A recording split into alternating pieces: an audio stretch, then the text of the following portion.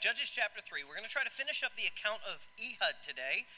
Possibly one of the more unique of the judges that we are going to cover in this particular book. Go to Judges chapter 3 and look at verse 12. We're not going to necessarily recap everything we did last week, but we are going to reread the verses that we covered last week to get ourselves caught back up. Verse 12, and the children of Israel did evil again in the sight of the Lord. And the Lord strengthened Eglon, the king of Moab, against Israel, because they had done evil in the sight of the Lord. And he gathered unto him the children of Ammon and Amalek, and went and smote Israel, and possessed the city of palm trees. So the children of Israel served Eglon, the king of Moab, 18 years. And we're going to pause for just a minute. Mentioned this last week. Moab is a relatively new country in this whole scheme of history in this particular area. They've been around at this point for about 50 to 60 years. So let's give them like 2 generations. Does that make sense? About that 50 to 60 year marker. So they're kind of the new guy here. And in that whole era of history, the way you made a name for yourself was by spreading your kingdom. You went from your city-state, your one little individual city-state, to conquering those around you and conquering and just trying to amass as much land, as much people, and as much stuff as humanly possible. Which, by the way, we still do the same stuff today. Just thought I'd throw that out there. So what does Moab do? He's not going to be able to take on the children of Israel. Comparative size would be like Rhode Island taking on California. Quite literally, if you actually look at physical size of Moab at this time, as well as the total number of people, is Rhode Island going to win that fight? No, Rhode Island would lose a fight to Connecticut because we're better anyways, okay? So they actually add some friends here. They added the children of Ammon and Amalek. Okay, Ammon is northeast of Moab and roughly the same age. So again, got something to prove, if you will, on the world stage here. And the Amalekites, we've already talked about them repeatedly. They become a kind of a thorn. They've become a thorn in the Israelite side for quite a bit now. We're talking 2 to 3 generations. Joshua fought them more than once. They've already been a problem here with the children of Israel after Joshua. They stay a problem until we get all the way into like 1 Samuel, right, with David. David finally starts to actually wipe out the Amalekites. So Moab Eglon, we got to give this dude some credit. He was smarter than we sometimes think. He got a bunch of people that hated the same people. Enemy of my enemy is my friend. He got a whole bunch of people that hated the Israelites. Why? Because they'd taken over whole chunks of land. They just showed up and all of this stuff, quite literally in some instances, fell in their lap, like Jericho. And the Bible tells us at the end of verse 13, they possessed the city of palm trees, which is what city again? Jericho. Why would they have taken Jericho? I mentioned this last week. It was still probably the biggest city in this entire area, so that's the prize. Whether the walls have fallen down or not, everybody knew where Jericho was. Are we okay? Jericho is also really strategically positioned on what river? The Jordan. Remember, the Jordan parted, they crossed, and they're literally like, Jericho was there. Okay, so it's strategically placed, so he takes over this. Verse 15, but when the children of Israel cried unto the Lord raised them up a deliverer, Ehud, the son of Gera, a Benjamite, a man left-handed, and by him the children of Israel sent a present unto Eglon, king of Moab. They've been in servitude for 18 years. Finally start crying out to God. God sends them a deliverer. Here's a thought I didn't bring up last week. How long did it take them to finally start crying out to God? Did it take them 18 years? Because according to this, so when the children of Israel served Eglon, king of Moab, 18 years, that's verse 14. But when the children of Israel cried unto the Lord raised them up a deliverer. The way that's written, when, am I correct? Is that word in your verse there, verse 15? But when? That gives the idea that it took them 18 years to finally ask God for help. How dumb are we? Yeah, really dumb. Thank you. I appreciate that. That was a good response, okay? Really dumb. Could you imagine? You're in straight up servitude for 18 years, and finally, you know what? I don't like this anymore. Shouldn't that have been like, day 2? Like literally the morning of day 2. God, I don't like this anymore. Can we be done? I'm sorry. How many of you ever gotten in trouble and the regret sets in instantaneously? Yeah. Theirs took 18 guys. 18 years is the marker of a single generation. It took them a generation to finally I don't like that guy. People are dumb. I just thought I'd throw that out there. The Bible proves it. I love how real the Bible is. The Bible tells us people are dumb. Congratulations, we are too. All right, so now they've got this deliverer. And here's what's intriguing to me, and I did mention this a little bit last week. Ehud is a Benjamite. Benjamin was the smallest tribe. How do we know that Benjamin was the smallest tribe? King Saul. He told us himself, I am of the smallest family, of the smallest tribe. Why am I being chosen to be king? Remember that from the beginning of 1 Samuel? So here's the thought. At the end of verse 15, if the children of Israel are sending a present to Eglon, this would be their tribute, their taxes, if you will. Why are they choosing a guy from the smallest tribe? Isn't that a weird thought? Wouldn't you want to be sending somebody from Judah, the biggest, most powerful tribe? But they sent a guy from the smallest tribe. Why? Because God can use whoever he wants to use, whenever he wants to use them, however he needs to use them. And God's proving that in spades right here. Look at verse 16 with me. But Ehud made him a dagger which had 2 edges of a cubit length, and he did gird it under his raiment upon his right thigh. And when he brought the present unto Eglon, king of Moab, and Eglon was a very fat man. And when he had made an end to offer the present, he sent away the people that bear the present. So, Ehud makes this dagger. And I mentioned this last week, which means Ehud had to have worked on this plan for quite some time. He made this thing by hand. I ordered this on Amazon. It took me 48 hours to get this lovely piece of machinery. Okay? I had to put in some serious work for this, though. Do you know how long I had to Google search for this? About 19 seconds. It was really long, guys. Okay? I slaved over that. My thumb really hurt after I hit that button, 4 times. Whew. Ehud had to actually slave and work to make this dagger. Think about this, though. Ehud's an actual slave. He's in servitude. Do you usually let your servants have arms? No? Why? Because then they fight back and they earn their freedom. Welcome to the world. Meaning he made this thing in secret. Ehud worked really hard in secret for a long time to make this. And again, the Bible just does tell us here of a cubit length. Whether that's the edges of the blade or the entire thing, a cubit length. I chose to have a cubit length because it looks cooler, okay? All right, but either way, whether it was from here to the end long or this entire length, that's still a fairly large weapon. We okay? So he's got this and he's been working on it. And he makes this present. End of verse 18, he, being Eglon, sent the people away that bear the present, meaning Ehud was not alone. Okay? In order to pass off an entire nation's taxes in person, this was a large entourage of human beings. Are we okay? Think about the United States of America. We owe $31 trillion. That's some serious credit card debt right there.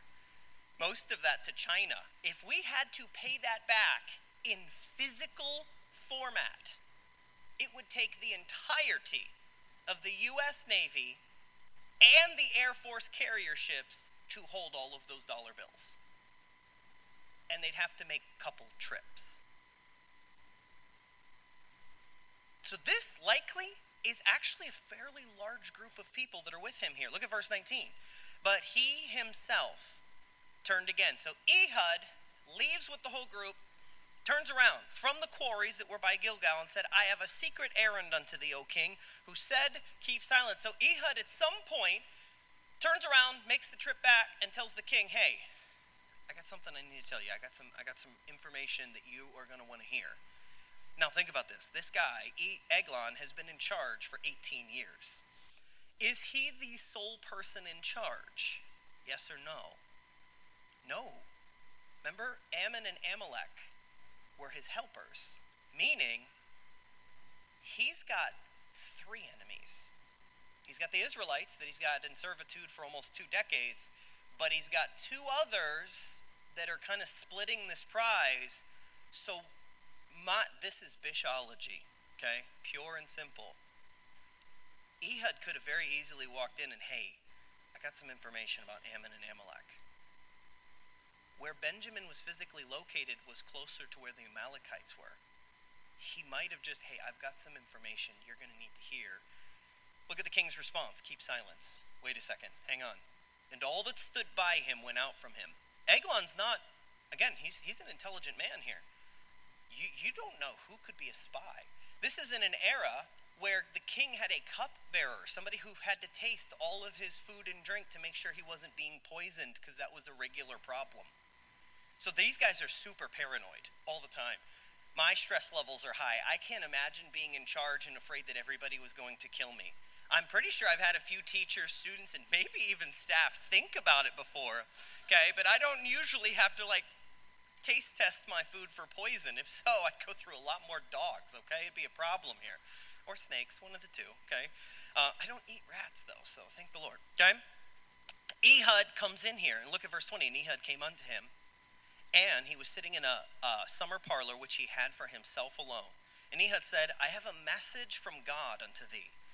And he rose out of his seat, and Ehud put forth his left hand and took the dagger from his right thigh and thrust it into his belly. And the haft also went in after the blade, and the fat closed upon the blade so that he could not draw the dagger out of his belly, and the dirt came out. So Ehud and Eglon are alone in this, whatever this summer parlor is, this small area of the castle, or the king's house, if you will. The idea of castle, by the way, just to sidetrack for a split second, you and I have this Disney princess castle in our brain every time we think of what kings lived in.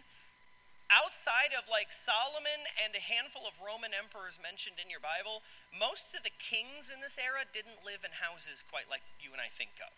Right? Their palaces were bigger than average because, and we're talking the king's palace may have had the square footage of this room. That's actually very realistic. Because most people lived in a one-room house that was about 500-600 square feet for a whole family.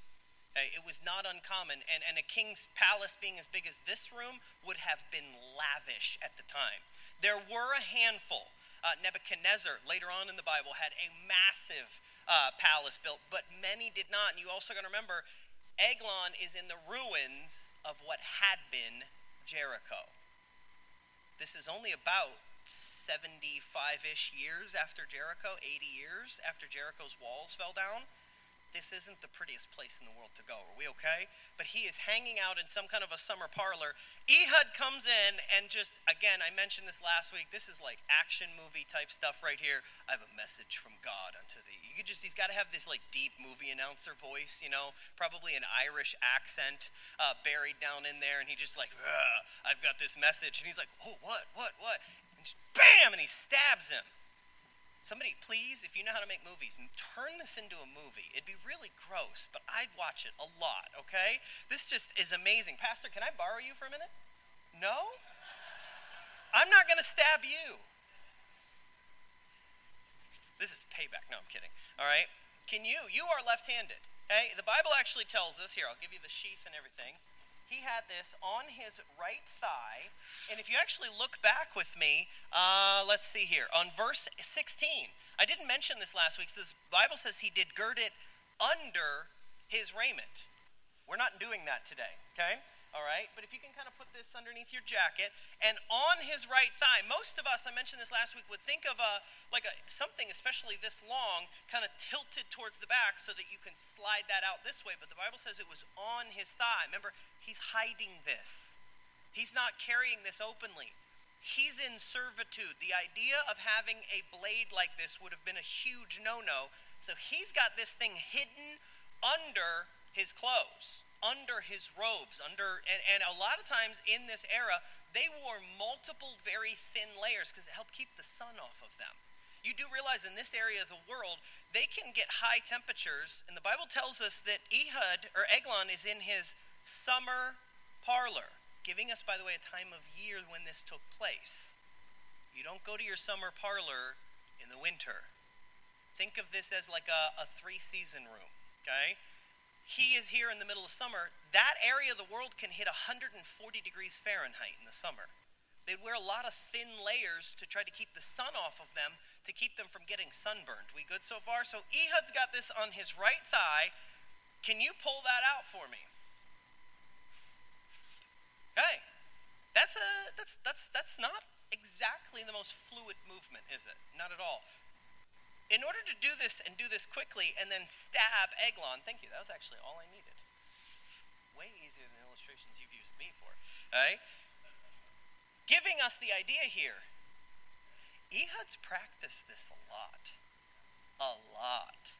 I am not a fan in any way, shape, or form for this guy's acting or as a human being, but if you've ever seen anything with Jim Carrey in it, the dude's got a rubber face. Like, he has an amazing ability to move his face in ways that the rest of us are like, how do you do that? Because he literally spends hours in front of a mirror practicing until he figures out the exact muscle groups to move to control it in such a way. Got to imagine Ehud probably did that same thing.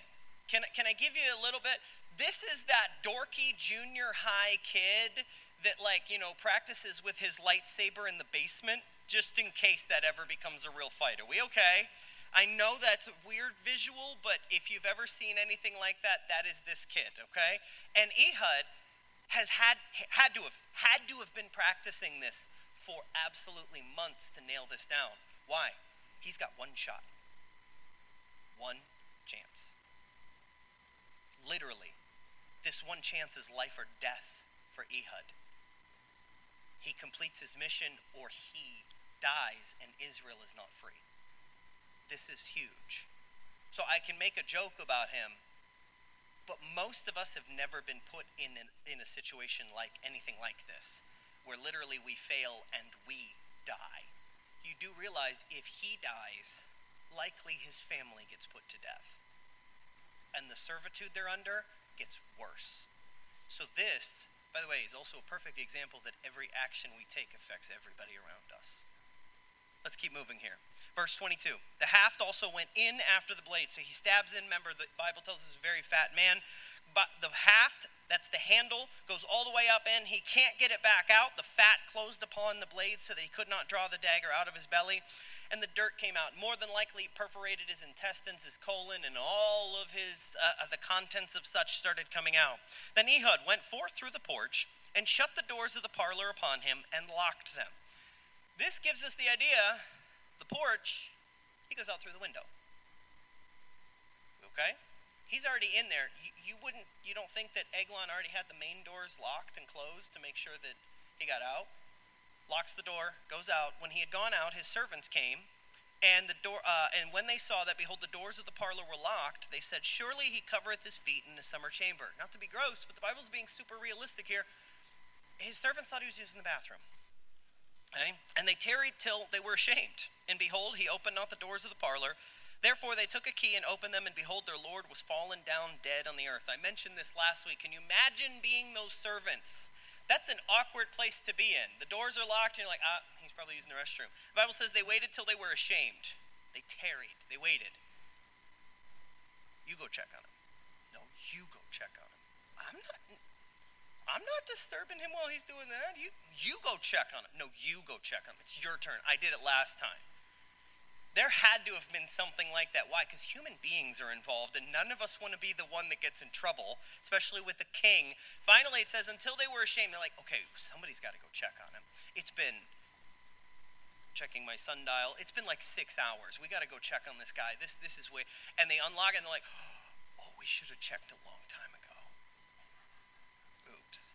And he's fallen down dead, verse 26. And Ehud escaped while they tarried and passed beyond the quarries and escaped unto Sirath. Okay, we've got Ehud coming in with a whole group of people. He is coming in under the guise of something positive. Eglon is getting all of his tribute. He's getting all of his money, all of his taxes. By the way, nowhere in this account is any of that ever recouped. Just thought I'd throw that in there. So Ehud kind of sneaks in under the radar. Comes back and, hey, I've got something to tell you. Whatever that secret was, I have a secret errand unto thee, is what the Bible says. We don't know what Ehud's secret was. We can guess all day long, and they're all positive guesses, but I don't know. Tells Ehud or Eglon, I've got a message from God, and that message is quite literally the sword of the Lord at that point. Ehud runs away. Both times, by the way, here in verse 19, it says the quarries that were by Gilgal, and then again at verse 26, and passed beyond the quarries. I mentioned this last week. A lot of Jewish historians believe that that was the area where all the stones had been taken out when Joshua made his monuments at the edge of the Jordan River. And here's why we think this. He's in Jericho. That monument that they built after they crossed the Jordan River would have been right nearby. Are we okay? Giving us at least an indication that more than likely that's where he's coming in and out of. This is where we left off. God's message to Eglon was a pretty violent one. Sometimes God's message to us can be a fairly violent one. The Bible does describe itself as the sword of the Lord, cutting asunder. Sometimes we have to excise or remove things in order to follow God. So that sword's got to be sharp, it's got to be two-edged, and sometimes it's deadly, and in this case it definitely was. Let's actually kind of finish this up for a little bit. Here's something to think about, though. Is this God giving approval to assassinate bad leaders? No. Here's why I believe that's true. Can anybody show me at any point where Ehud is being spoken of that the Bible says, and the Spirit of the Lord came on him? Anybody? No. Ehud's one of the few judges throughout your Bible that the Spirit of the Lord is not ever described as coming on him. Why? Maybe God's not a fan of assassination. He might not have been a fan of Ehud's methods. Which gives us some indication, by the way. Ehud may have been a very harsh judge. You ever thought about that? If that's the way he's dealing with his enemies, how is he going to deal with God's people doing wrong? They may have gotten deliverance from their enemy, but they may have had a very harsh judge. And he was a judge for a long time. Look at verse 30. We're going to jump ahead just a touch here. Moab was subdued that day under the hand of Israel, and the land had rest 80 years. Ehud was a judge for 80 years, which gives us one more piece of information about Ehud that we have not previously talked about. Ehud was probably a very young man, which may be why he chose such a violent method to deal with the problem. The younger we are, the dumber the decisions we tend to make. Am I okay with that? I mean, think back on your own life. The younger you were your decisions always extremely well thought out, logical plans towards the future? No, it was, I do this and it's done. And again, Ehud had to have practiced with his dagger in order to pull that out with the right hand and the stabbing, giving us an indication that this is a young dork in his mom's basement playing with swords. And then also, if he was the judge for 80 years, unless he lived some exceptionally long life, even if he was 20 years old, this guy was 100. That's a long time. Just some thoughts. Go back to verse 27.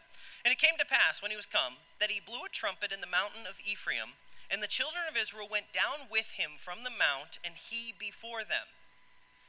Ehud must have been a decent leader, because he's been working on this plan. Remember, he had to make this dagger by hand. He's had to practice with it to make sure he could get the movement down, because he had one shot at this.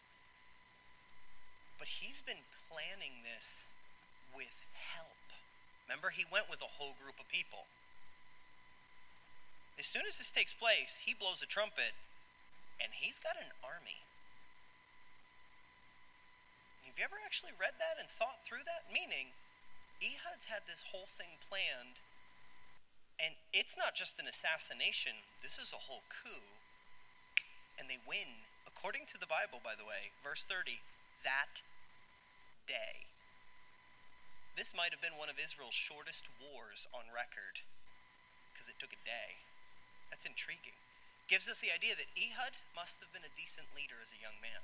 He may have been a bit harsh based on his methods, but he was a decent leader. Are we okay with that? If he's got this whole army ready to go at the blow of a trumpet, and he comes down, look at verse 28. And he said unto them, follow after me, for the Lord hath delivered your enemies, the Moabites, into your hand. And they went down after him, and took the fords of Jordan toward Moab, and suffered not a man to pass over.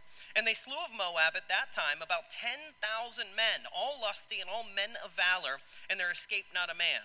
So Moab was subdued that day under the hand of Israel, and the land had rest 80 years. Again, Israel's been under some level of servitude now for 18 years.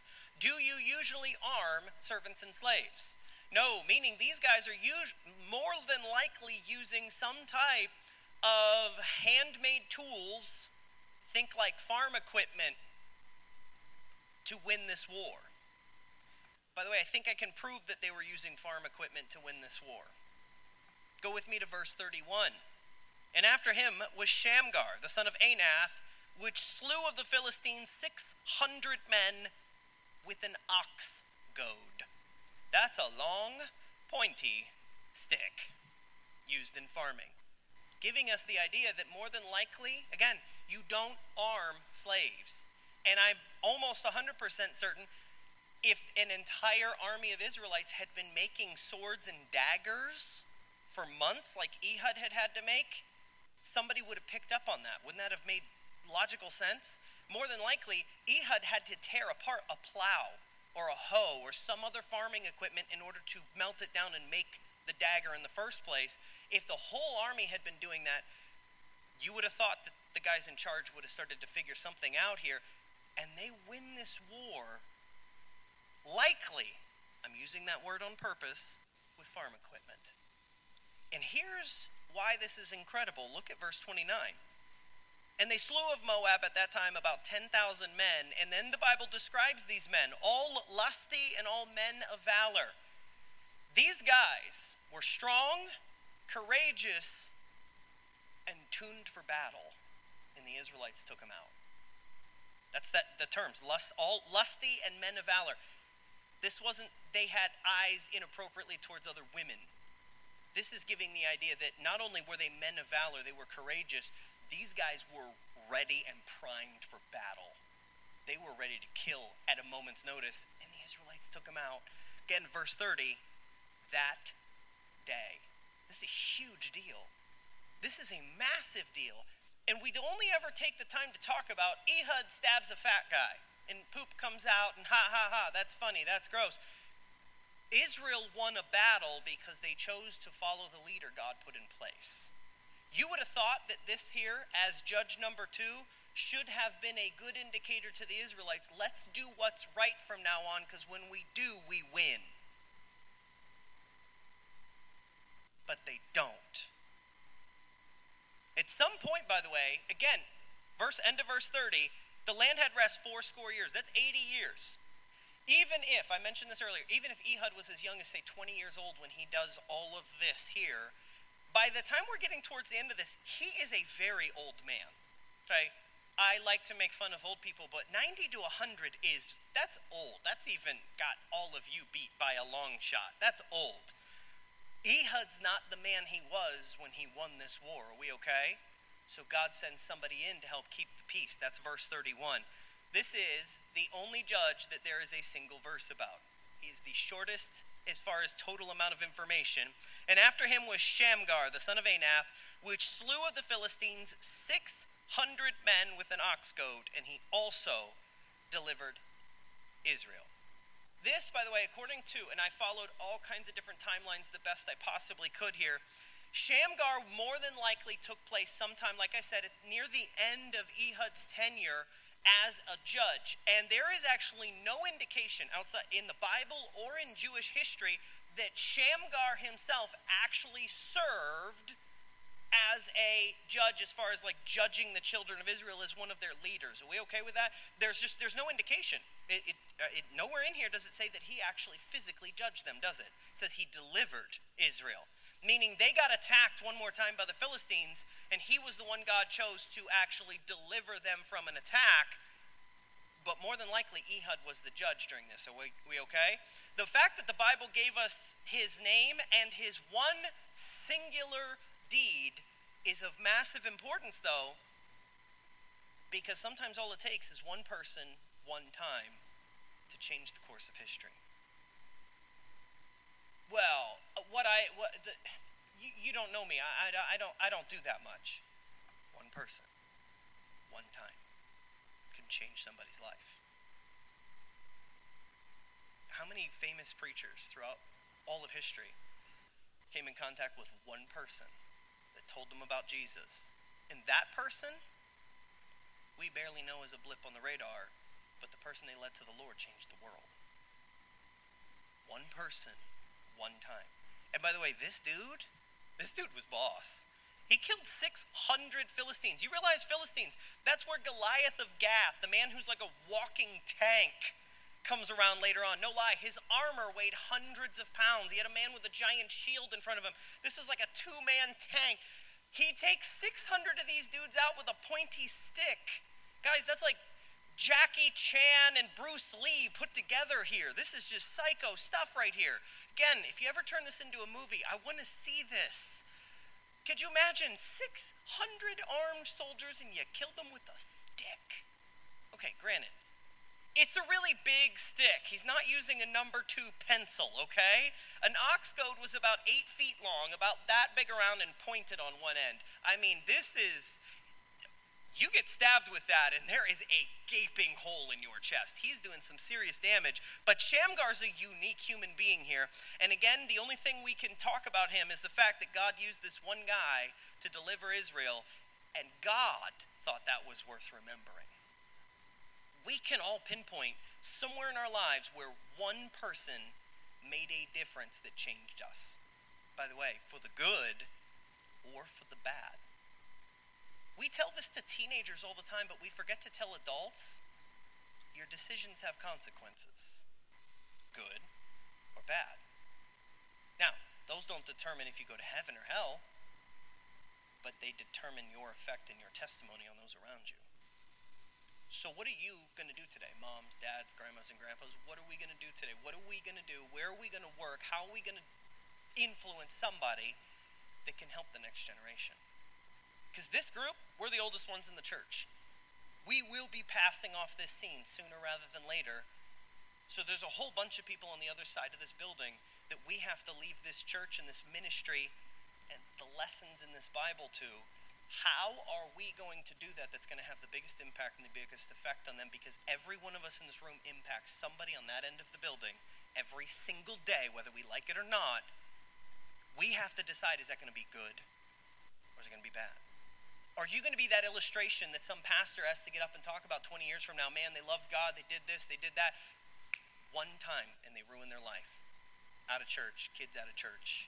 Or are you going to be that person, they were here faithfully for 40, 50 years, and their kids are here, and their grandkids are here, and one of their grandkids is pastoring over here and doing.